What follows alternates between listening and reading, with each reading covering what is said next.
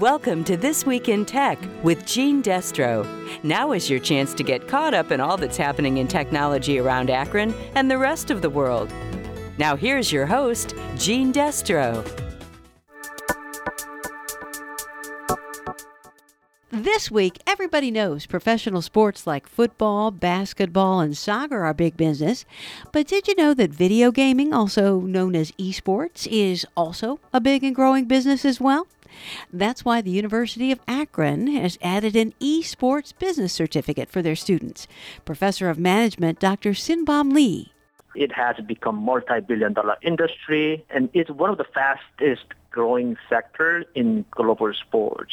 If I were to get this certificate in esports business, what kind of job could I get? It's really safe to say that the esports industry continues to grow, so does its job market. So one of the common misperceptions is that you have to be a professional esports player or coach to work in esports, or you have to major in computer science or engineering. However, there are positions outside of those areas being created. So we talk about positions like team management, tournament management, event coordination, social media, sales, marketing, content creation, business partnership. So it kind of sounds like, for example, in regular sports, like if you wanted to go to work for a team like the Cleveland Indians or something, nobody would expect you to know how to be a baseball player in particular. So if you want to work in esports in that business, you don't have to be an expert gamer, right? Absolutely. You're absolutely correct. But again, I would say that it's not just about the sports. It's a combination of entertainment, media management, technologies. And University of Akron esports director Nate Meeker says it's more than just an in-classroom experience. We're going to take students that are in the class, and we've identified 5 key areas of esports business that they need some experience in. They're going to break up into groups, and with a large partner that we're going to be working with, they're going to be putting on a real event for high school students that ends up being an in-person event towards the end of next spring semester. So they're going to have an opportunity to do the social media for this event, the broadcasting and shoutcasting for this event.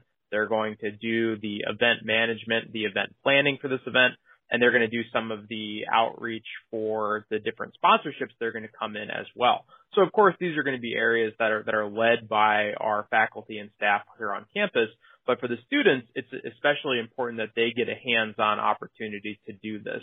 So it's really going to be more of an opportunity for them to put on an event, put on their own spin on it, and kind of take control over that, which will really give them a leg up going into the job field later on if they're interested in gaming and esports, because it's hard to get these experiences doing this. Especially it's hard to get it while you're in college, because there's not a lot of opportunities for them to really get this hands-on experience to do these events. So for people who aren't real experienced with esports, what does an in-person esports event actually look like? I mean, if you were a spectator and you went, where would you go? What would you see? Sure. So realistically, it looks fairly similar to a sporting event. The biggest difference to it is that the arena is quite a bit smaller, as you have anywhere from 6 to 12 PCs lined up on stage where you have the competitors playing. But there's the same aspect of there being a back-end broadcasting component to it, a component where folks are talking about what's going on during the live action. They call that shoutcasting. And then the management piece of running an actual stadium. So for us on campus, we can seat about 75 in the football stadium where we do our live competition.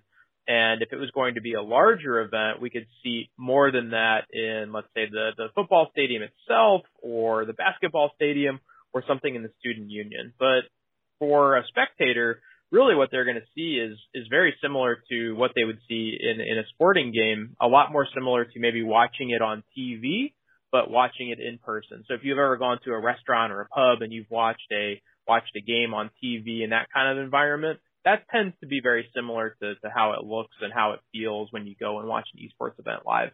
So imagine I'm in the audience and I'm sitting there and I see all these people up on stage and they're staring at their computer screens.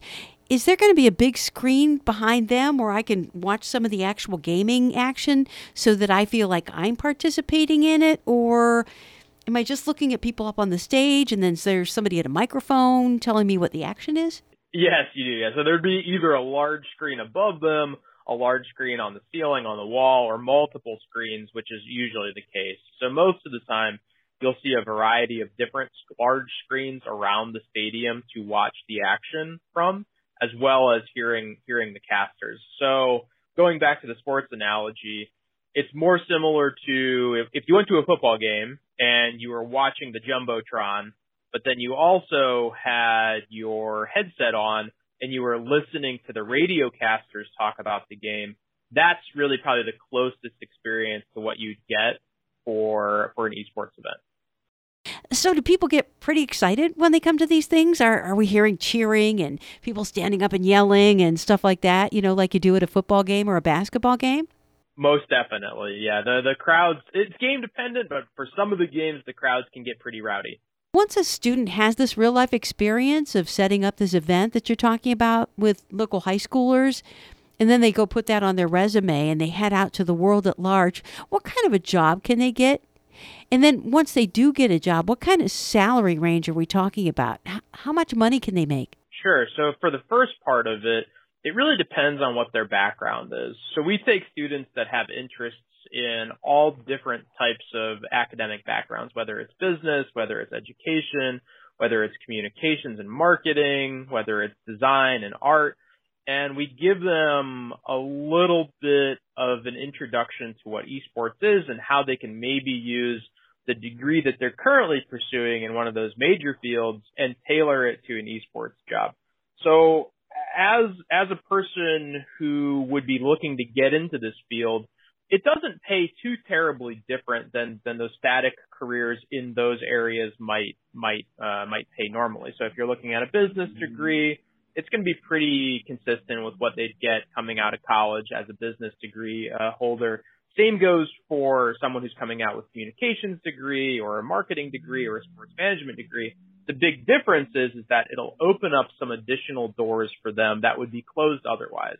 So if they had received a traditional business degree, but they didn't have any experience running an esports event, or they didn't have any knowledge of what this field looks like, the doors that would be open to them to work within an esports field would be closed. Where if they have this experience on their resume and they're able to talk about the successes of the event or even the failures of the event, just the experience of having done it, that means a lot to employers in this field. So it's helping them to broaden the scope of their job search and provide them with some additional skills. And as this field continues to grow and get larger, folks that are looking for jobs can kind of take this and add it as one additional feather to their cap.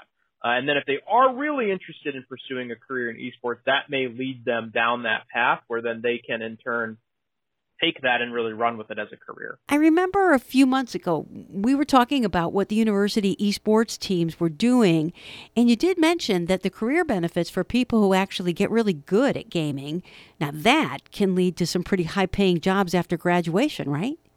Certainly. So there are areas for professional play, professional coaches, and that in the area. We actually have had one or two actually who have transitioned into the professional playing role after graduation. It's very difficult to get there. I don't expect that we'll have too terribly many who end up going down that route over the next year or two, but there's always the possibility for folks that are extremely talented to be able to make that transition, and their pay rate can be as low as $30,000 to $50,000 and as high as a few $1 million. It kind of just depends on the game and it depends on the environment. That was University of Akron esports director Nate Meeker.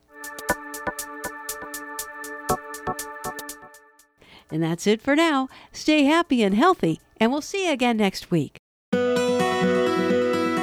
That was This Week in Tech with Gene Destro. Tune in next week for more tech news on 93.5 1590 WAKR and WAKR.net.